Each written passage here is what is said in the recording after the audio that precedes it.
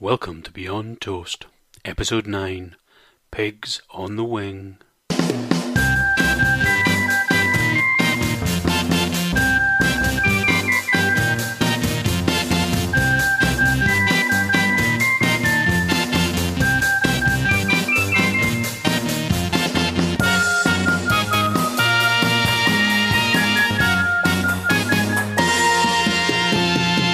Welcome to Beyond Toast. I'm Mike Weston, and this is the podcast where Toastmasters talk about their two greatest passions, food and language. And I'd like to start this week's episode with a reading. The Health Food Diner by Maya Angelou. No sprouted wheat and soya shoots, and Brussels in a cake. Carrot straw and spinach raw, today I need a steak. Not thick brown rice and rice pilau, or mushrooms creamed on toast. Turnips mashed and parsnips hashed, I'm dreaming of a roast. Health food folks around the world are thinned by anxious zeal. They look for health in seafood kelp, I count on breaded veal. No smoking signs, raw mustard greens, zucchini by the ton. Uncooked kale and bodies frail are sure to make me run. 2 loins of pork and chicken thighs, and standing rib so prime. Pork chopped brown and fresh ground round, I crave them all the time. Irish stews and boiled corned beef, and hot dogs by the scores, or any place that saves a space for smoking carnivores. Now, I'm not against an occasional steak or a nice roast beef, but I definitely feel you need balance. And who might be providing balance in this week's episode? So, over to Tim Patmore. Tim, welcome to the programme. Thank you. Good to be here.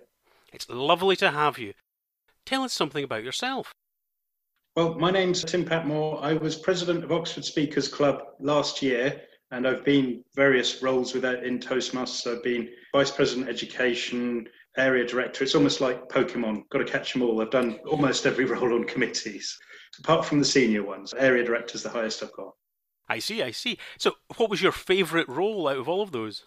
I kind of enjoyed Vice President Education. It does take a lot of time. I compare it to Netflix. You get to choose what you want to see. I mean, obviously, you're limited to the volunteers that want to stand for a speech, but you can sort of say to someone, could you do a speech? And then you get, like Netflix, you get to watch it. It's quite good. Fantastic. I had never really thought about the role like that before, but that does seem like a real perk. Yes, you get to shape the stream the way you want it. I was thinking your answer might have been president, because you were president when Oxford, wasn't it Club of the Year last year? Yes, it was. It was definitely fun being Club of the Year. I'd attribute it to our club members. There's one guy who's done 3 pathways. But I'm more sort of your Eeyore type figure. I like to do things in the background. There's people who are Tiggers who are great frontmen. I'm quite good as a frontman, but I prefer to do the stuff in the background. Oh yes, shadowy manipulators behind the scenes. But no, as I say, the popular thing is behind every great person there's someone else, providing them the impetus. I know it's usually can be gendered, but I think it's often true. There are people who relish that spotlight, and then there are people who will kind of give them the motivation to get into that spotlight. And I don't think there's any scaling between these roles. You need all parts of it to work to get anywhere. Exactly. Yes.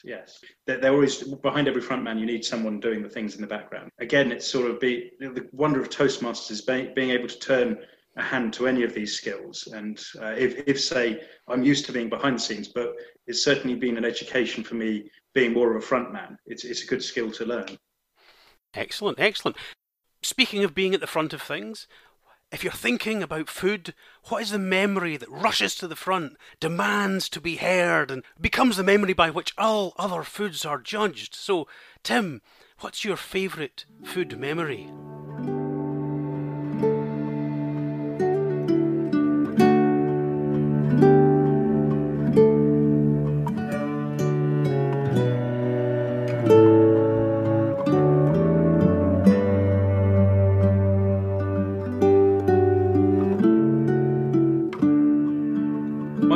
Food memory is I once tried a 10-day fast. In fact, I've tried fasting twice.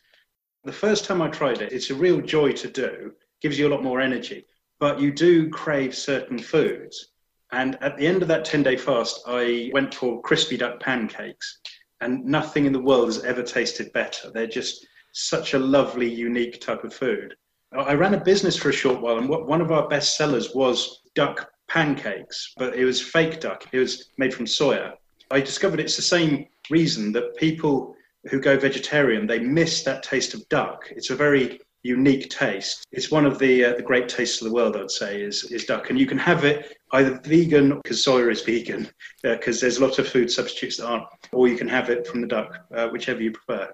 I would have to agree. Duck is definitely one of those quintessential, unique tastes. I had it served to me once when I was at this very posh place, and it was just that unique taste, and then you've got the kind of rich, usually plummy flavours that go with it that just emphasise all of that. But after a 10-day fast, the intensity of that must have been incredible. Oh, yes, yes. Everything about it is kind of unique. I don't think hoisin sauce, you might use it with beef, but it's the duck, the hoisin sauce, and the little bits of cucumber, which again is a rare vegetable, and then the little wee pancakes, which you never see anywhere else. Definitely a unique taste experience. And I went to a Chinese restaurant afterwards and had that, and it was just incredible. Again, the joy of that is it's a meal to be shared, isn't it? You've got all the small individual elements. You make it suitable to what you particularly want, but you've got friends and family there, and they can choose and pick and choose the bits they want as well. Yeah, totally. That's best type of meal is one you can share. Yeah. Oh, I think that's why I think a good food memory ticks the sensation boxes, but also usually has a good family component or friends component, so you've really got it lodged in there. Thank you very much for sharing that with us. During your 10-day fast, I imagine there were moments it was a real struggle, and there were probably some comfort foods that were calling out to you to take you away from that path and lead you into that, just relaxation and calm in a different way. So what comfort food might you have been drawn off your path by?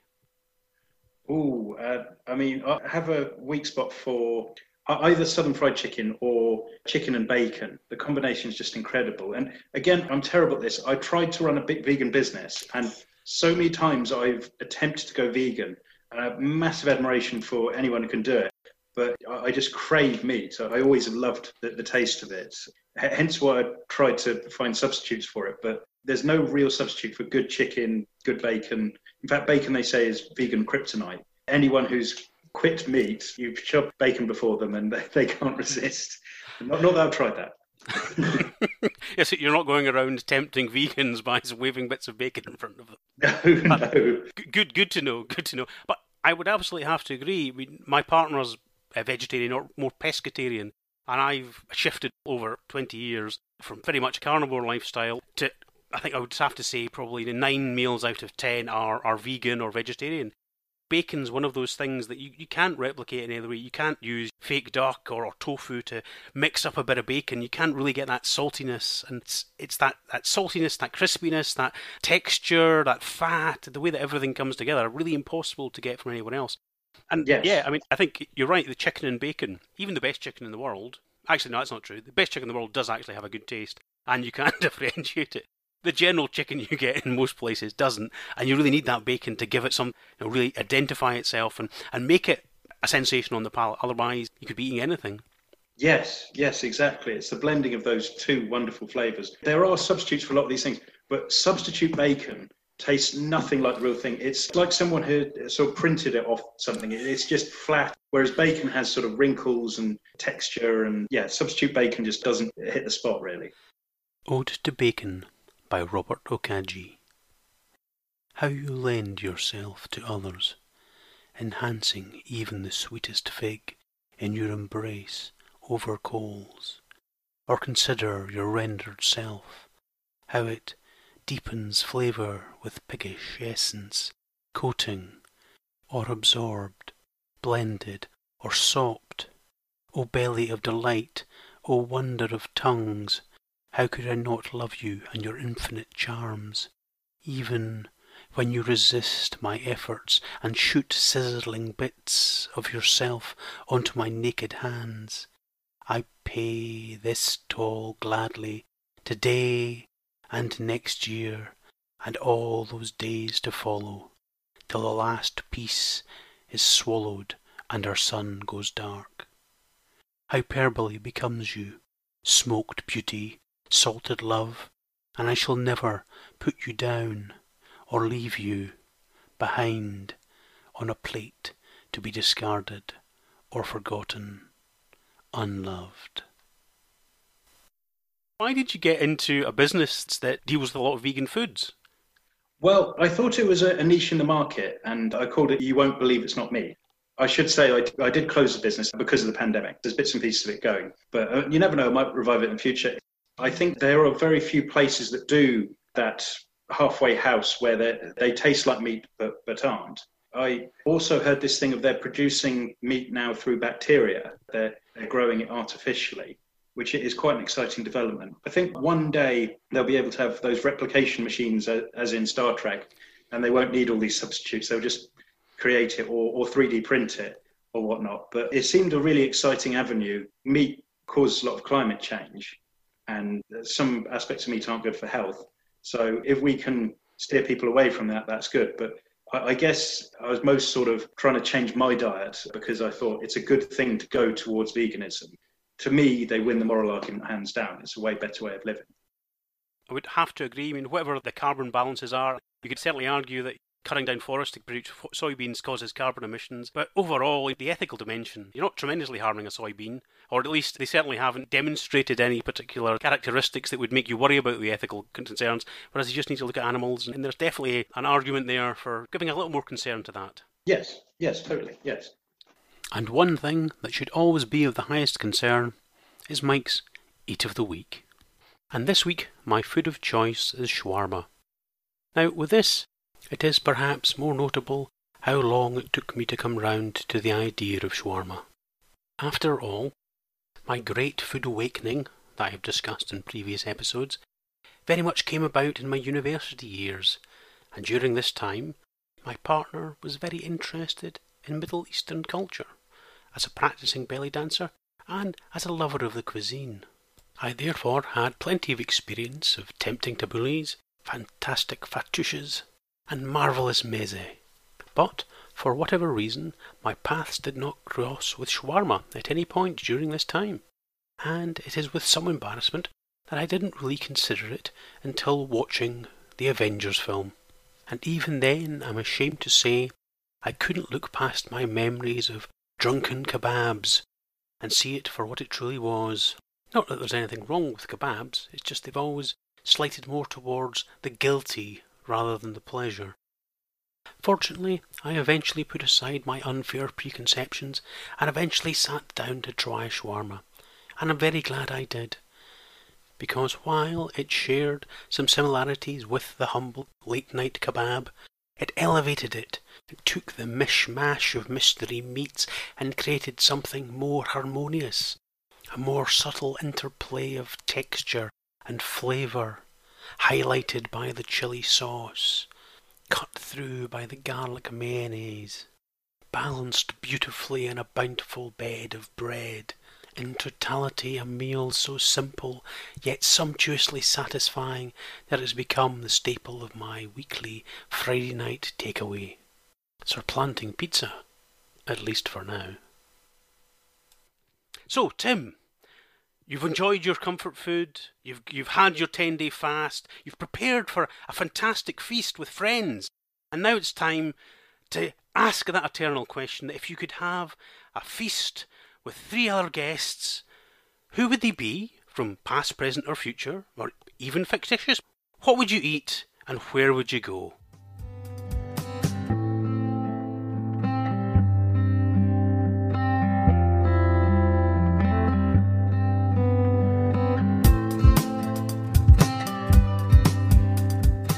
Okay, and a very interesting question.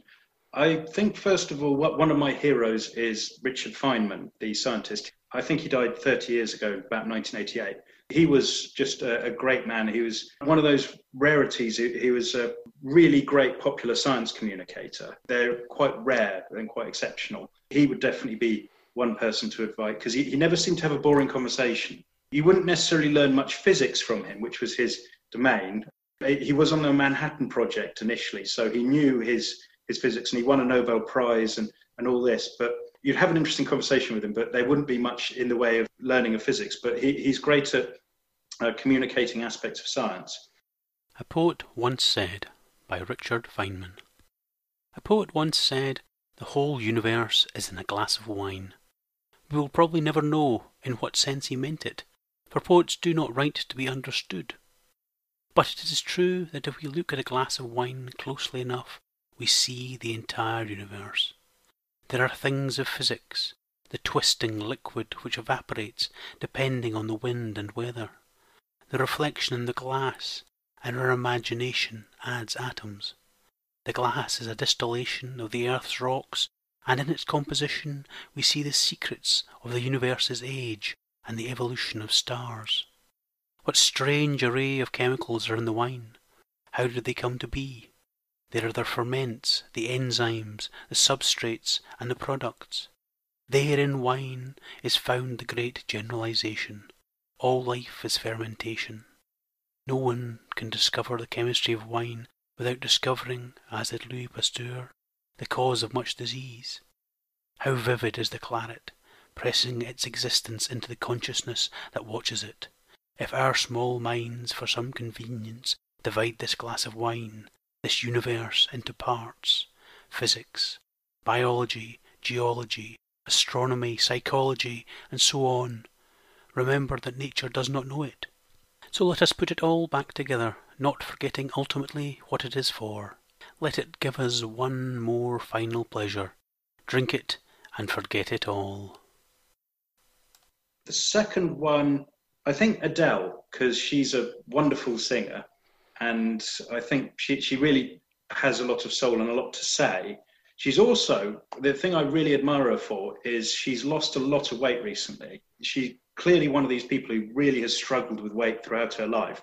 And she now, just to look at her, she looks very, very thin. I'd like to ask her, how did you do it? I have a friend who lost a lot of weight recently, and people who can lose weight, I just admire hugely. Oh, I agree entirely. And for your third guest? Garfield is just awesome. I think it's the longest running comic strip in history. There's such wonderful humour to them. And I remember hearing from a fellow Toastmaster that the way the creator of Garfield writes them is he sits there and thinks in the morning and thinks of something funny Garfield is doing, and then he starts writing his comic strip. So he just sort of whimsically brainstorms on a funny idea and then writes it into a comic strip. And I like that sort of idea of a very simple creative process.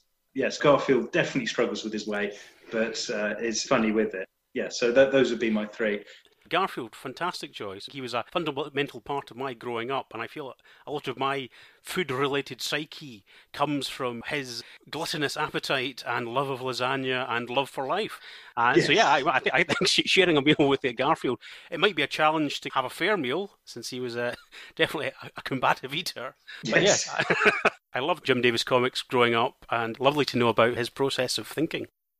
Richard Feynman, there's a book that's spinning around in my head, and surely you're joking, Mr. Feynman, which I remember reading at one point and was just blown away. He was just a great bon vivant, the real communicator's communicator. Yes. So I think between Garfield on one hand, with that kind of raw energy, raw orange energy, Richard Feynman on the other hand, and Adele would be a great balance in that point. Someone who's just fundamentally interesting and probably would have fantastic views into things. So yes, you've got this fantastic collection, so where would you take them and what would you eat? The immediate thought that comes up, which I'm going to run with, is Hogwarts, because I'm allowed anywhere fictional. It has these great dining halls, a great menu, and also that kind of, so it's something that I've missed during lockdown, which is community, that sort of feel of, in Ireland they call it crack. It's spelled slightly differently, C-R-A-I-C. And it's kind of the crack where you're with a bunch of people. And I've been working from home for 6 months because of lockdown. And I've gone back in, and definitely you get more banter and more of a crack in an office. And with Hogwarts, I think the lovely thing there is it has a great crack. A lot of the Oxford colleges have this setup where you have formal hall. Everyone will sit on the same benches, so everyone is basically equal, apart from the high table at the end. And that's where I'd set it. And what would we eat? My favourite food that I persistently eat is Mexican. By that I mean burritos, basically. And I think that's what I'd have with chicken and with salsa, lettuce, cheese in wraps. It's a great communal food because you all share it. Although you should use knives and forks and stuff, it's great to have food that you make with your hands. It has a much better feel to it. That sounds delicious. I am a great fan of burritos myself. Only recently came across them. I mean, it was one of these things that was always mentioned in American serials and podcasts. But the first time I had one, I just fell in love. And I think in a previous episode, I've talked about my particular love of haggis burritos. So yeah, I think that, again, falling purely into stereotypes. I suppose that would totally work, because haggis, it like, say, that smelly French cheese, it sounds like it wouldn't taste nice, but it does taste nice. Haggis tastes really nice, and it would totally work in a wrap. I could see that. When you think about it, you've usually got your kind of slightly soft meats, well stewed, and then the beans. And if you think that the haggis is a combination of the meat and the beans already, you've got a pretty much ready-made burrito mix already there. Yes. In my opinion. That's great. I think that's a nice, whimsical, but yet kind of really, really interesting location, and I think a food that would almost fit. I mean, I'm glad you didn't go down some strange Harry Potter style food, because I would have been completely lost at that point. Yes. But you obviously set up a fantastic meal, but the problem is that in every dinner party, there's always at one point someone strays away from the conversation and takes it into the taboo areas that one cannot talk about. And that is obviously sex, religion, and politics. Now, unfortunately, the Sorting Hat has chosen you to be the guest that's going to take the conversation in that direction. So which subject would you choose and why? Oh, those are tricky. Yes, they often say with Toastmasters, those are the tricky ones to bring up. And sometimes you have that thought in table topics. You're like, no, nothing political sort of thing, or religious or whatnot. I guess it's refreshing to see someone who is truly objective, who you can't tell what they believe. They just give you the facts. In argument, there's this idea called the straw man, where you just paint your opponent's argument as completely something it's not. But there's also the opposite of that. There's the steel man.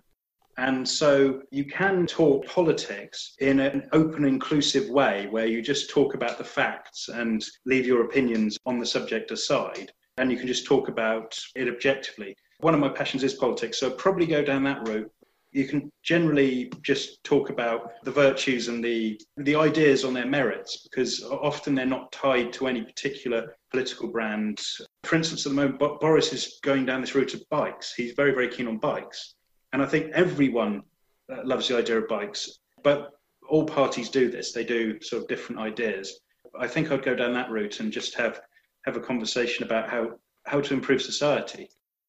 I think that sounds like a good response. Trying to take the political discussion away from the ideologies, which are always fixed and always combative, into a more open discussion about the problems and potential solutions, not necessarily which one is essentially the best. Because I think the problem is that if you go in with a fixed mind, you're going to come out with a fixed solution. The Girl Who Hated Everything by RCSI-1. Are you a Democrat? They asked to little Lacey Eve. The Democrats, Lacey replied, are stupid and naive. Conservative you must be then, she said. I don't support the impediment of women's rights to be able to abort. Does socialism float your boat? Oh no, cried young Lacey. A union takes away your right to individuality. Capitalism? Surely not. The attitude I just abhor. It gives its dollars to the rich and takes them from the poor. Then monarchy is what they in desperation pleaded. A ruler should be chosen not by his birth, she proceeded. Then how about, they asked the girl, a ruler's absence, anarchy? Lacey replied, no rulers mean discarding of responsibility. And communism, Lacey said, has proven itself to be a tool abused, used to oppress the masses. That doesn't at all suit me. Now they finally asked the girl, is nihilism how to live? Now Lacey Eve, she sighed and said, must we all be so negative? I think that's where Toastmasters really provides value, encourages people to be more open to feedback and potential criticism and actually take it on board in a positive light. Yes. I certainly missed that sort of political discussion. I'm afraid these binary shouting at each other things. Yeah. Yes. Well, yes, ideas can come from anywhere. I feel I should offer an idea from the other side. With rental properties, there's this issue of a lot of landlords don't allow pets. Jeremy Corbyn wrote a policy saying to allow pets, and I quite like that idea. It seems fair. I mean, there are various things you could put to change that policy to make it fair to landlords too, but I think great ideas can come from anywhere. I'm glad that you're striking a fair balance there. Unfortunately, the world is not fair. You have strayed off the path. You have discussed one of the taboo topics. It is Expelliarmus. You are cast out of Hogwarts. and you're lost, alone, trying to find your way back home in the cold night air. So, what guilty pleasure would you turn to during this cold walk back home?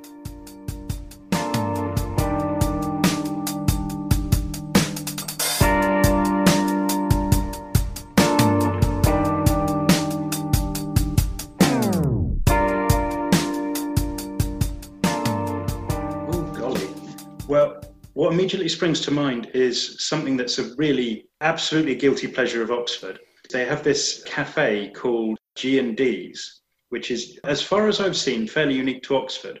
Most of the time when it's, say, late at night, say 10, 11 o'clock at night, it's only really pubs and taxi ranks that are really open, that sort of idea, or supermarkets. But there's a missing option, I feel, often, which is cafes. And I don't know why they all feel the need to close at 6.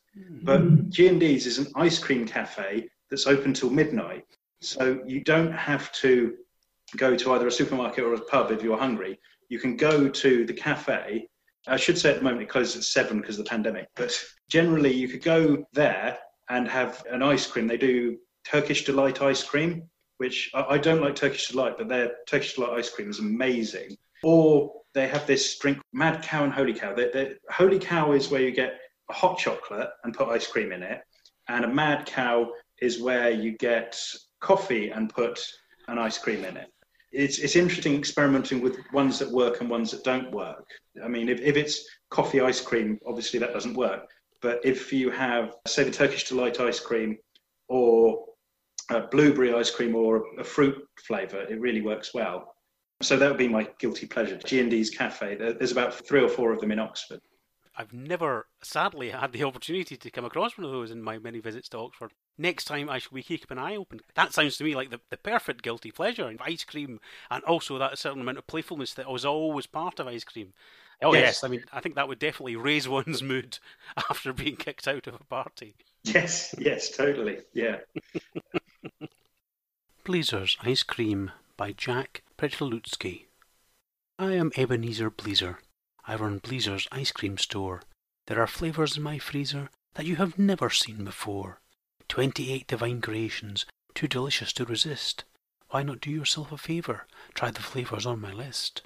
Cocoa mocha macaroni, tapioca smoked bologna, checkerberry cheddar chew, chicken cherry honeydew, tutti frutti stewed tomato, tuna taco baked potato, lobster lychee lima bean, mozzarella mangosteen, almond ham meringue salami, yam anchovy prune pastrami, sassafras Slovakia hash, sukiyaki succotash, butter prickle pepper pickle, pomegranate pumpernickel, peach pimento pizza plum, peanut pumpkin bubble gum, broccoli banana bluster, chocolate chop suey cluster, avocado Brussels sprouts, periwinkle sauerkraut, cotton candy carrot custard, cauliflower cola mustard, onion dumpling double dip, turnip truffle triple flip, garlic gumbo gravy guava, lentil lemon liver lava, orange olive bagel beet, watermelon waffle wheat.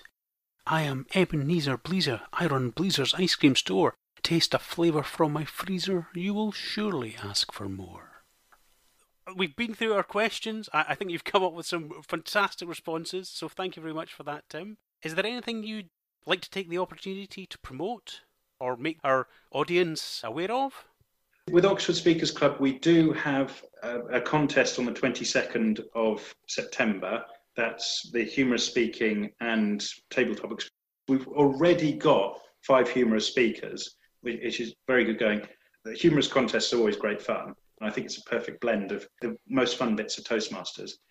The other thing I'd like to promote is Pegasus Speakers, which is a club that's recently started in Milton Keynes. And I've just been blown away by how passionate they are. They've just blown me away with their ideas. They had a reverse meeting the other day where you do your evaluation first and then you see the speech. And it's quite a good opportunity for a hyperbole, oh, this person's going to say this, and fly around the room and that sort of thing. But also they did one the other day, and I confess I nicked this for Table Topics.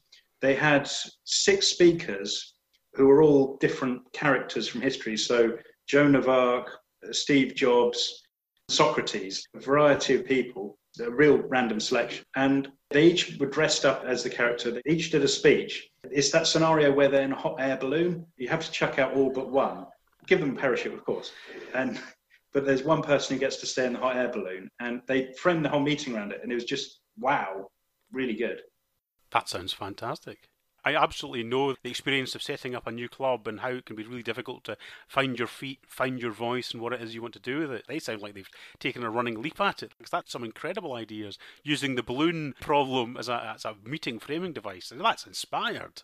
Yes, I thought that was incredible. It's amazing what you can do with a meeting.